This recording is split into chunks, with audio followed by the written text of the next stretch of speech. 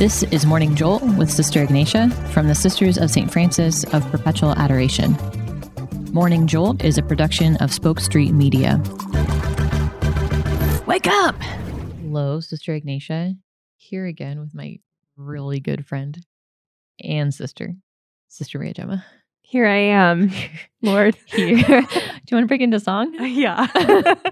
The topic of Christian anthropology came up in one of our discussions on gender and identity, and the idea that we can't, like, in our sphere of influences and in, like, on a college campus, anywhere where we are right now, we can't take a Christian anthropology for granted and assume, you know, we all have this, like, shared understanding and language. So there has to be this, like, reteaching, would you say, a representation of a Christian anthropology in our world? Like, any, like, thoughts? Yeah, how do we go about doing that even? I mean, that's... Yeah, so I think let's just start with, what is anthropology? Like, when we talk about that, like, okay, so we're talking about this, the human person. What is the human person? What brings about that human person's flourishing and fulfillment, right? And so the world has a way of seeing the human person we would call something like secular anthropology. But our faith has enlightened us through divine revelation to see the human person the way the human person was created by the Creator, God, to be. And so this is what we call Christian anthropology. How has God made us and what has He made us for? I mean, a good starting place for this conversation, let's just read a couple verses here. From Genesis chapter 1, verses 26 to 28. Then God said, "Let us make humankind in our image according to our likeness, and let them have dominion over the fish of the sea and over the birds of the air and over the cattle and over the wild animals of the earth and over every creeping thing that creeps upon the earth." So God created humankind in His image. In the image of God, He created them. Male and female, He created them. God blessed them, and God said to them, "Be fruitful and multiply, and fill the earth and subdue it, and have dominion over the fish of the sea, and over the birds of the air, and over every living thing that moves upon the earth." So I think the first thing that strikes me is from verse 26, when God says, "Let us make humankind in our image according to our likeness." And so when we talk about who the human person is, we're in the image and likeness of God, and He made us in a certain way. And when we try to change that to make ourselves in our own image and likeness, to try and, create our own identity rather than receive the identity God gave us, that's when we start to get confused. And that's when we start to not understand who we are and what we're created for. Do you think that's like the idea of existentialism came to mind. Okay, I'm going to break that down a little bit, of like that existence comes before being, as in to say, like, I don't receive my identity. I don't receive my being. So, like, yeah, how do you talk to somebody? Like, to me, it seems that, like, if I reject that truth, yeah, my life is thrown into chaos and confusion. If I reject this, like, plan of the Creator who's given me my identity, if I reject that, it seems that it's obvious that everything else falls apart. But to the existentialist, quote, would say, like, no, I create that. That's like, I create who I am. Yeah, how do you go into dialogue with that, I guess? That's how we get to where we are today, right? That's how we get to, like, oh, I'm gender nonconforming. Like, I'm not a man or a woman. I'm not male or female. Gender is just a social construct. It doesn't actually mean anything. All of these things. And we see this confusion in our world that basically comes to a head when we actually have human beings going into surgery to change their bodies to match how they feel about themselves, or to match the identity that they have created for themselves. And so, how do we engage this topic? How do we continue to love people who are suffering in this way? How do we continue to promote the church teaching when it clearly is going to make people feel like they're doing something wrong, or they're unaccepted, or they're isolated? I mean, these are all questions that we're facing today that we're going to have to continue to face. So like the two-pronged of like understanding, seeking, like we've said before, like seeking to understand someone who's going through that suffering, but at the same time, like, proclaiming the truth of what it means to be human and like living that fully, like to not shy away from that because it is attractive. Like it's, I think some of the best like pictures of JP2 of like just like living life on the side of a mountain, like he's like fully alive. That's attractive.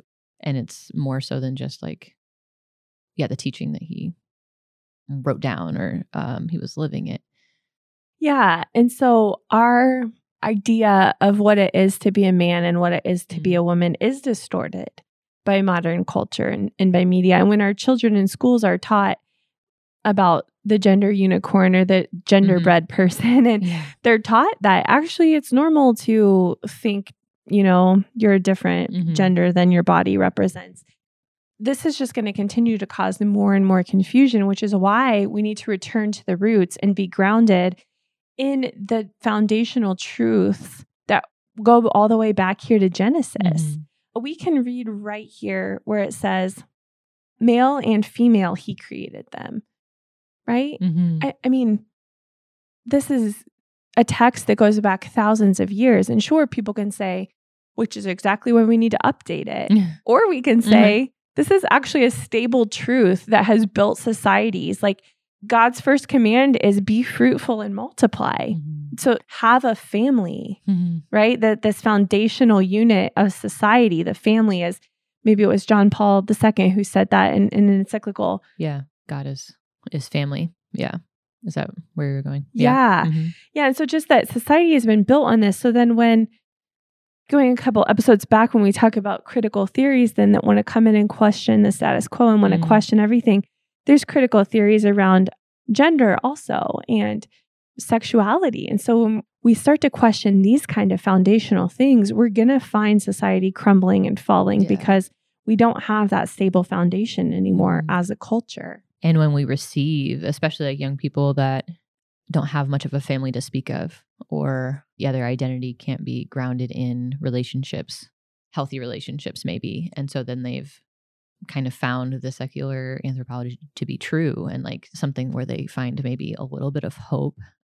I guess like the word hope comes to mind of saying like, those all might be your experience, but I want to give you hope that you can be loved more. You are capable of loving more.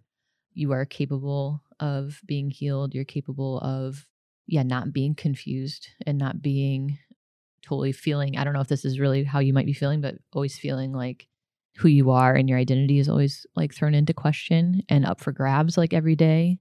Like that's not a good way to live. And like that's, something more is like possible for you.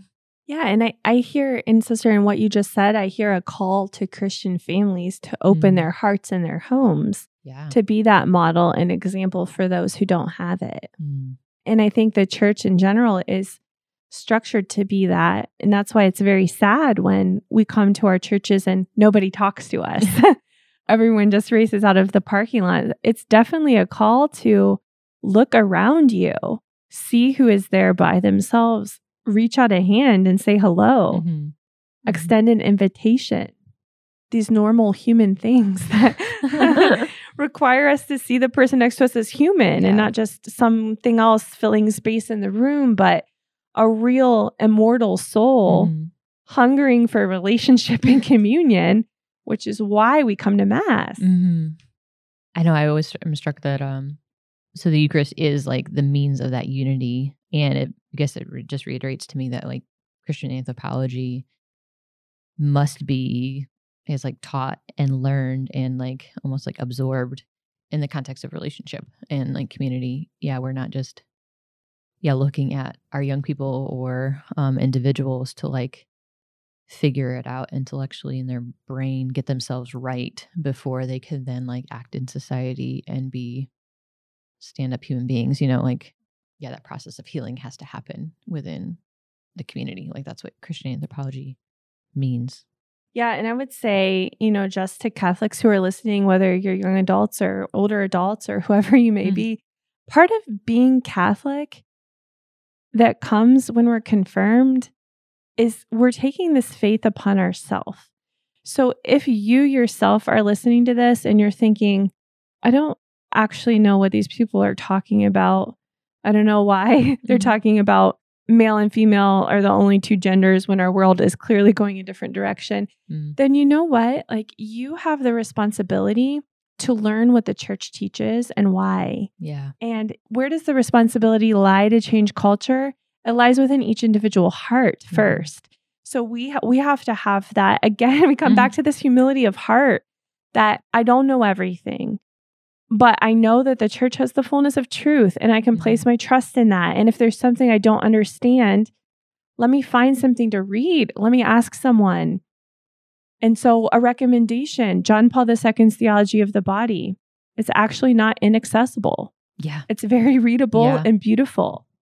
And he builds it so well. Like, yeah, you do need to start from the beginning. And he builds it into a beautiful tapestry of what it means to be human. Another like resource that came to mind as you were talking, the Restore the Glory podcast. If you haven't heard of it, it's an awesome podcast. Just dealing with a lot of just like human realities in, confronting them with scripture and divine revelation, but also with the understanding that these areas need healing. So like, how do we bring the truth into healing? And I think that could be really fruitful for someone who like, is hearing maybe these ideas of Christian anthropology and, that doesn't make sense with my experience. Your experience is still like valid and like, let's find healing. And so here's what we're saying. We're not saying, hello, you LGBTQ person, you need to find healing. We're saying to everyone listening, amen. You need to find healing. Yeah. And I'm saying to myself, I need to find healing. And I continue to seek it. And the more we can enter into our own healing, like healing our broken ways of thinking, healing our broken ways of relating, the more others can enter into that with us and we can form communion and unity. That's a really good point, because I can better enter into someone else's experience if I've gone to my darkest place too and found my own healing. Like, I know like Jesus has to come down in that dark place with me, and to like see that process in another human being that like I can, we don't have the same experience, but we all need it. It's a human experience to like need healing. Yeah. Amen. Can we just pray for that for our listeners? Great. In the name of the Father, and of the Son, and of the Holy Spirit. Amen. Father, we just thank you for the good plan that you have for our lives, that you have for us as human beings, as men and women created in your image and likeness. We just thank you. We praise you for that. And Father, we just ask that you pour out your Spirit upon everyone listening to this podcast, upon our whole church, that we just come to love the human beings that you've created us to be, to love ourselves first and foremost, so that we can step out and love others as equal human beings, worthy of respect and love. Father, I thank you and praise you that you've given us a promise of hope, and that your gifts and your truth and your goodness continues to grow and get better. And Jesus, I ask you to, in particular, just enter into the lives of our listeners where hope is needed, that you are that light and you are that very gift of that promise of hope. Just bring hope into whatever darkness might be there. You've come to bring us into the fullness of life, and we want more of you. And Jesus, we ask all of this in your most precious name. Amen. Amen. In the name of the Father, and the Son, and the Holy Spirit. Amen. Thank you, Sister Ranger. Thank you, Sister Gnesha. What a gift. I hope you like Religious Life as much as I do. If you have any questions, comments, or prayer requests, contact us at our website, ssfpa.org. He leads, I follow. This show is a production of the Spoke Street Media Podcast Network. For more great podcasts, visit spokestreet.com.